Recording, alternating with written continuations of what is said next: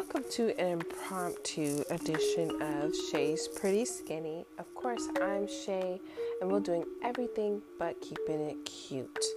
I like to talk about subjects in a more candid way, and here I am spending some time with one of my adult daughters, and she says, "Mom, this seems so interesting. Let's take a look at this particular film." And it is Diary of a Tired Black Man. When I inquired about what was she thinking would be interesting about this particular film, and she was just like, there's the movie Diary of a Mad Black Woman, and so I was just thinking, what would this be about? Or it could be interesting to hear a relationship from the man's point of view.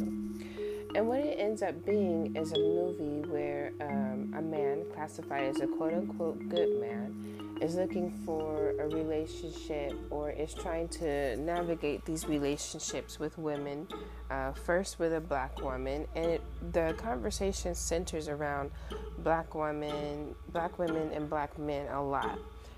What their behaviors are, how they interact with each other, whether they're supportive or not supportive.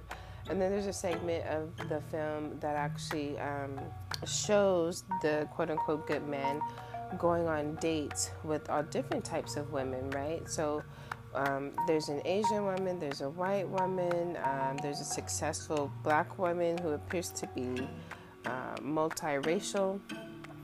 So there's a lot of dynamics to the movie. But it definitely centers around how the black man feels when he's dating different types of women and being married to a black woman. A black woman who has friends who are not in relationships or they're in toxic relationships.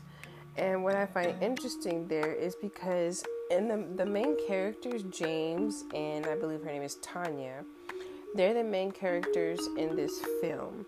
And it kind of centers around the experiences that James is having in this relationship. They appear to be at first in a loving relationship, and then Tanya develops this idea of getting under her man's skin. Like, she becomes very combative. She doesn't congratulate him on anything he does. Essentially becomes like an enemy when he's coming home. He's not finding comfort or peace there. It's more oppositional. And she's telling him that he's never enough, right? And finally he gets fed up in this relationship and decides that he's done with it. And then decides to get back out there and start dating. And when he starts dating, he starts finding different stereotypical women, regardless of race, until he finally finds someone that quote-unquote can be his peace. Now, the storyline is not new. This film actually was done in 2008, and I started thinking, here we are in 2022, and this same narrative, this same information, this same conversation is still happening today, right?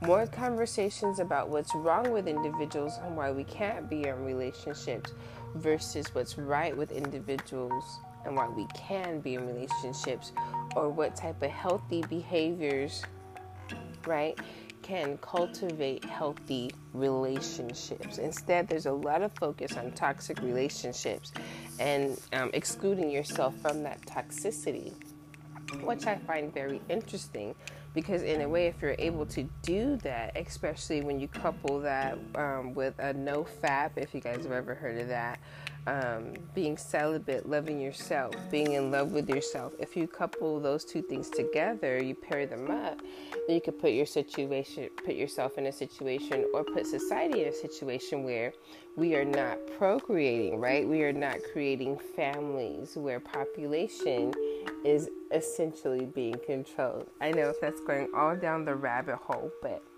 let's bring it back a little bit. Talking about the good guy versus the bad guy, because we're always having that conversation. Starting off, I know that it's very popular for the saying to be, behind every strong man is a strong woman, but I challenge the narrative And why can't that be reciprocated? Why can't it also be that behind every strong woman is a strong man? Like, if you've seen a successful woman who's in a relationship that is healthy, why are we not giving support, praise, recognition to the man who is also in that relationship, to the man who is supportive of those goals, to a man who contributes to those goals, to a man who is able to be the peace for his woman as well? Because if both of them, because there's this thing about a quote-unquote power couple, what does that really mean? Does it mean that two people are pursuing careers and they're making or having accomplishments in those careers? Does it mean that one person has a career and the other remains the supportive piece of the relationship that keeps everything going at home? Sometimes you have to define that. I think I spoke about this in this series with the Famous Rich Africans about, the whole bad bitch mentality. And what does that mean? In this film, they bring up the strong black woman, which I have said time and time again, I definitely hate the word strong. I hate to be described that way, because all it really means is that everyone thinks that you have everything together, and when something happens, you don't have a support system to reach out to access. Why? Because you are everyone's support system. I've also said before, being the strong individual just means, oh, I'm glad that my life is not yours. I'm glad that I haven't had to go through the things that you've had to go through, right? So for the purpose of this conversation, strong is being able to take care of life, being able to maintain a household, being able to balance a career and whatever other responsibilities you may have in the family, in your relationship, whether you be a partner to someone, right, in a marriage or in an intimate relationship, or you're just a single parent navigating your parental responsibilities. That's what strong black woman's going to mean. Now, there's some other people who would take strong black woman as meaning someone who can be oppositional and be successful at being oppositional. But what does that really bring to a relationship, regardless of what your race is, right? So being someone who can be pushy, loud, again, oppositional, someone who can win every argument. Should every argument be won? Those are questions that we have to ask ourselves when we're in the relationship. Again, where does that even come from? Does it come from not dealing with trauma? Does it come from not having a role model? While we were looking at this film, my daughter made a point, and she was just like, one part of the conversation is things are happening with women because they're not coming from a two-parent household. While that's a point to be made, I also think a point to be made is it doesn't necessarily have to be a two-parent household, but who is available to be the example of a healthy individual engaged in healthy relationships, whether it's your parents, your grandparents, the mothers of the church, and the elders, people in your professional realm, your neighbors. Who's available to be the example of healthy individual engaged in healthy relationships? Even when we take a look at cinema, TV, music, publicized relationships, right? So celebrities who are in the spotlight, who is available to be that example of a healthy individual engaged in healthy relationships, right? When you really think of it, you can think of toxic relationships as like spewing your blood on someone. So let's just say two people are standing by each other. Something happens and one person gets wounded, okay? for the lack of a better analogy, let's just say someone gets stabbed or shot and blood spews onto the other individual. Is there some shock that comes from that? Yes. Does the other person want that blood to be on them? No. Why? Because it doesn't belong to them. That blood, they're unsure what it contains. They're unsure if that blood is contaminated. And so they want to wash that blood off as soon as they can. How much more so is trauma in that way? People don't exactly want to take on battling the trauma that comes from other individuals. And the thing is, it's not that having trauma is bad, it's that what are you doing with that trauma? So if trauma is putting us in a space to where we cannot move forward, we are not learning any lessons from those experiences, we are not strengthening ourselves from those experiences, we are not reflecting and reevaluating from those experiences, why do we expect another individual, male or female, to work through those traumas? Is that two healthy individuals? Can you be healthy enough to work through trauma with someone else? A lot of questions there. But still always amazes me, the conversations don't change so much over time. So you have to ask yourself, what is the agenda, right? What is the agenda in continuing this conversation over decades? Decades. Not just the last 14 years from 2008 with this film until now, but this conversation was going on long before now as well, when allegedly there were more healthy relationships serving as examples for families, people growing up in families, people watching on television and all those things. So what is the purpose of continuing this conversation? And could it be that perhaps those who are living content and healthy lives with each other are not interested in publicizing it? Could it be that publicizing a healthy relationship makes it unhealthy? I think these are all great questions to consider, right? What gets attention, first of all?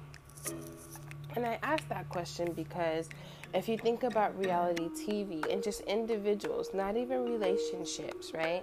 I remember watching The Real Housewives of Atlanta, I believe it was. And it was, I think her name was Deshawn Snow.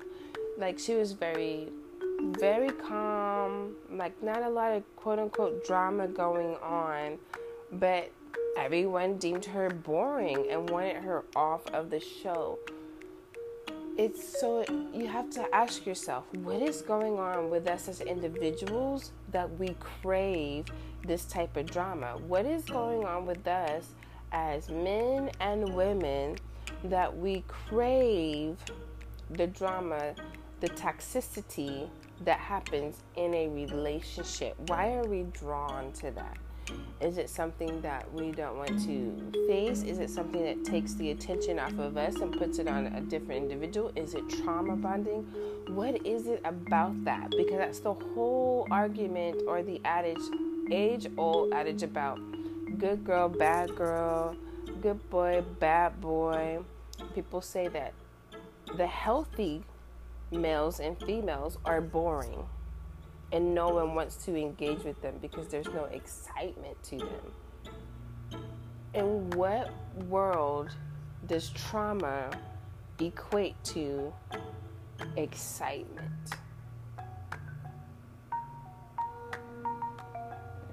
That was a moment of silence for that question, because I think we need to start asking ourselves that. And for me, getting personal, I don't like to say that someone was bad or good. Definitely there have been places or particular moments in my life where I felt I was in a healthy place, and when I felt I was in an unhealthy place. And when I was in an unhealthy place, I also attracted unhealthy individuals. That did not exclude me, though, from attracting unhealthy individuals when I was in a healthy place. So it does become this cycle, this system of things, right? Where you're constantly reevaluating your boundaries and your standards, and you're kind of looking out about what you're attracting. Because I feel like when you're in a healthy place, you're also able to attract unhealthy individuals because they would like to be in a healthy place. And sometimes they can see you as that individual who can propel them into that space, rather than seeing themselves as the individual controlling that momentum to propel them into that space, okay? And so you can get into this cycle of trying to heal other individuals when really not your responsibility. Your responsibility is to heal yourself, to be a healthy individual, to present to another healthy individual when you decide that it's time, when you run into each other. Okay, that's what I believe there. It's impossible to heal another person completely. There's only so much. You can support another person in their healing, is what I believe. You can support another person in their healing and through that process, but you cannot go through that process for them. Each individual is experiencing a certain experience, a certain trauma at a certain time in their life for a very specific reason. All lessons, in my opinion, are very specific to who we are and how we should be building ourselves for the next experience in life, whether that be a trauma or a tower, or just maintaining and testing where we are, right, to see if we've learned that lesson. And so I don't feel like another person can carry an individual. After a while, if you are carrying a person up a mountain, up a hill, there will be some fatigue experience, and either you will have to put that burden down and pick it up again, or you will leave it. Both of you perhaps even will tire together and be stuck, right? Not able to climb that mountain. So I think when two people are working on self and can actually be honest and vulnerable, because vulnerability is so important to how we see ourselves and how we relate to others, right? I know that I had a difficult time respecting other people's boundaries. Like, I have my own boundaries, but I didn't always receive other people's boundaries as well. And I really had to put myself in a place to understand that the same way that I put up boundaries and people have to accept them or not and deal with their feelings and emotions, it is the same for me. I didn't always want to accept that, but once I did, it definitely put me on a different playing field as far as interactions go, right? More quality interactions. I also was the person who had quality individuals in my life. Now, I didn't push them away because I thought, they were boring. No, they weren't boring. They were amazing individuals, but I did not feel that I was amazing. I did not feel like I was quality enough to hold on to those individuals, to keep those individuals in my personal space. I felt like there were other people out there of quality that these individuals should interact with. And so I felt selfish holding on to them because I did experience so much trauma in my life. One example is I met a person who was a family friend, and I was introduced to them. And we had a little bit of an age difference, but they were definitely a quality person, quality individual, definitely make a great dad, definitely make a great husband, And it was like, but who am I? That's where I was in that space, right? But who am I? this is not the type of person that I should hold on to. This person should be able to go out and find someone who doesn't, because they didn't have children, so I would think that doesn't have children, who hasn't been married before, because I also was divorced, like give them the experience that they deserve, right? Now, that is a very difficult thing to do, because I was completely in a space to want this individual, but I just didn't feel deserving of them. And so when they married, I was excited for them. When they had children in common with their spouse, I was excited for them. And then I was angry when their spouse, they broke up, and I hurt for them, because I was just like, I could have done that same thing, you know what I mean? So it was just really weird. Like, you try to make decisions. That's how I think of my interactions with individuals. Not just how I'm going to benefit from them, but how does the other individual benefit from it, right? Like, where am I sharpening that person's tools as well? How am I maximizing that person's experience? I'm still that way. And I don't know if that's coming from a place of feeling like I'm not worthy, because I definitely feel worthy, right? In my mind, I think that I'm worthy, but to me, there's still this hierarchy of if there's certain bullet points that come with this individual, then let's first let them out to the masses, right? To see what grabs on. And then if nothing grabs on, then okay, that person can be for me. But doesn't mean that I'm still sitting in a place of feeling low. Am I taking in all that is around me that says that I'm not worthy? And again, I bring myself right back to questioning, are the people who are content and the people who are healthy, are they just not public? Are they not speaking out? Are they not to be seen? And I know that because I've met a lot of people who just kind of stay to themselves, right? They dealt with their trauma, and now they feel like they're in a content and happy place, a place where energy is good, things are going well, they're connected to all that's going on in their world, and they just don't want any of that old energy creeping in, right? I definitely used to be that way. It was like, I'm just much better by myself, right? It could definitely be challenging to interact with another energy because you don't control anyone, right? You don't control anyone. You don't control the makeup. You don't control where they're going with their future. You don't control if they want to go anywhere with their future. You don't control how they love. You don't control their love language. There's so much that goes into an individual. What motivates them, what tears them down, right? How you can support them in growth, whether they feel they need to grow, want to grow, and what they do to grow. There's a lot going on when you are interacting with another individual. So a relationship is not some minor thing that just has to do with aesthetics, right? With how someone looks, if they have a BBL, if they have pretty eyes. Those are just the things that we see on the surface.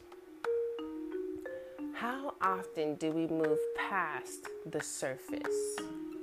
I remember dating someone or going on dates with someone, and it was very frustrating because it just felt like they were focused more on surface things than actually getting to know who I was, how I operated, right?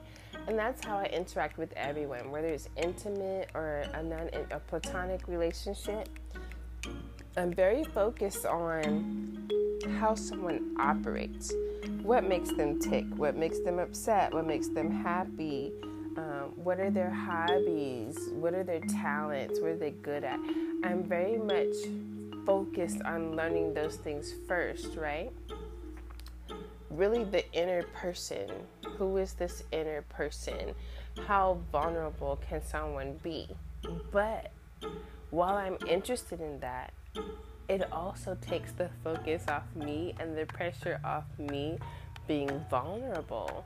So, in my opinion, to reach a space where I want to be vulnerable, I want to expose those parts of myself, not in a way that is complaining or requesting someone fix me, fix me, fix me, or deal with it. This is who I am. I'm going to throw this in your lap, deal with it.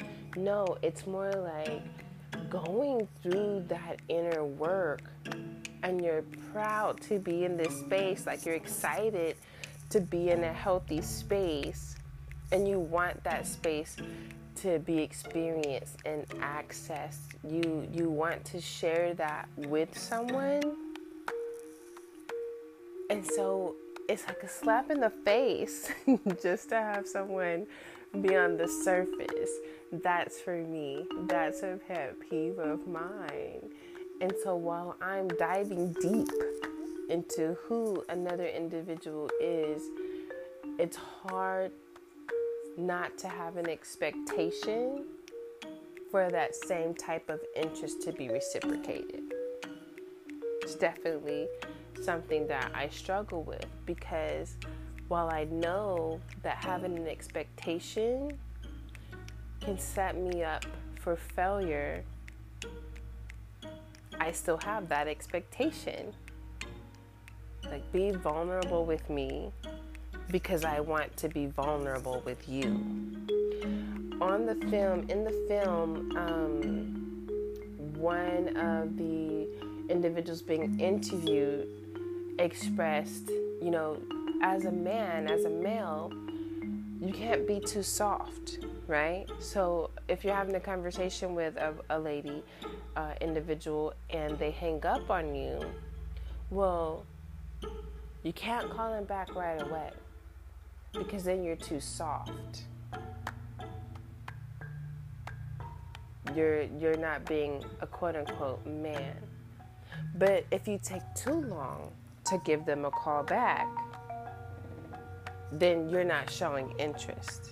It's like all these mixed signals, like it's a game rather than an interaction. Again, I had an experience where I went out to dinner with someone, and we were really having some great conversation. I mean, we ate, I think. I'm pretty sure we ate, because I love to eat. Don't play with my food. So I'm pretty sure we did eat, because when I go out, I eat. When I stay in, I eat. If I cook, I eat. If they cook, I eat. Okay? So let's not play. But I feel like we also had good conversation. And one of the things that person brought out is like, did you notice that while we were at dinner and we were interacting, that everyone was paying attention to our interactions? Like, these two individuals are really enjoying each other's company. They're really having fun talking to one another. The laughing, the holding hands, all of those things, right? And this individual was out of a relationship, like a 20-year relationship. And when I asked, like, why did they break up? I'm silly like that. I do ask those type of questions. I probably am a person who has conversation that is forbidden with individuals, like asking about exes and things like that. So I do ask them about that, and they share with me that their spouse at the time said they didn't spend enough time. And let me tell you, that opens up a whole different conversation too, as far as it goes with the good guy, bad guy situation. But it turned out that he definitely, like, men are definitely wanting to provide security for their family, for their spouse. They want to make sure that their loved ones are in a comfortable position. And so until they really reach that point, it seems like their main focus is that. Not that you're not important, but because you are important, they're pursuing this financial security, sometimes to the detriment of emotional security in the relationship. But that can also be a failure, because say a person wants to be a stay-home homemaker. They want to be a homemaker, right? Well, you can't be a homemaker without benefiting from someone's hard work, right? Whether they be an entrepreneur, there's still hours that you have to put in, right, to make money. And there's money that goes into making money. If you work for someone, they still have to work a certain number of hours. And maybe they have to work at more than one job in order to allow their loved one, the person they're in a relationship with, to be that homemaker. The difficulty comes, or the problem comes, when the homemaker decides that, you're spending too much time making sure that there's security in the family, and now I'm quote unquote lonely. Like, what does that even really mean? Becoming lonely in a relationship where someone is working so hard to provide security. And I am not talking about people who are pretending to be out at work and they're really with someone else. We're not talking about those individuals. We are talking about individuals who are focused on the future of their family and wanting to leave a legacy, something that they can give to their children. Even if it's not a lot of assets, it's still a vision of work ethic that they can pass on to another generation, preferably one that's created in their nuclear family. Like, where is that not considered insult? You're always working. That is an insult to me, to say that to someone. Like, each person, there's a level of sacrifice that's being put in from each individual, not just from the person who's going out to the secular job or who owns that business. If someone owns a business, maybe the homemaker can contribute to that business in some way. That way you're building something together. I still feel that if someone's going out to a secular job, there's still something that's being built together, because there's someone that is available to care for the home itself, right? And I believe that the home is a place of peace. And that's really what the men in this film are trying to communicate. Like, they already have to go out and experience certain adversities in life. So why is it that when they hit that door, the door of their home, why are they experiencing adversity and war in their home when really they are looking for a relief? That relief could come in the form of a back rub, a boa bath, a great conversation, a hot meal. Everyone sees that differently, right? Everyone has a different love language. Some people call that submission. So it just seems that the narrative publicly has a lot to do with being combative. Like, this war, men versus women. And one can only think, what is the purpose of that? Or does it have any purpose at all? So, I've done my rambling, I've done my soapbox, and I just want to give a shout out to all the men out there who are encouraging, who give compliments instead of propositions, because I think that's definitely a different conversation. Life has become so combative between men and women that it's definitely difficult to give a compliment and to receive a compliment. But I'm very thankful for all of the men who have given me compliments, right? I mean, some women want that external validation, and even though I don't feel that I require that, I think it's wonderful for someone to take time out of their day to give a compliment without wanting anything in return, without having any other agenda. And believe it or not, some people are going to say, that doesn't happen. Again, are we in a healthy place to receive? Because it definitely is happening. Every man, every woman that's complimenting you does not want to take you to bed. Point blank. Period.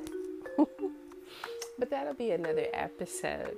I I don't like to touch on relationships too much, but I just found this very interesting, again, that we're still having the same conversation that is repetitive. At what point are we going to see publicly that there is something available to help us peer inside of ourselves, right? To bring us to a place where we can say we are healthy and engaged with others in a healthy interaction.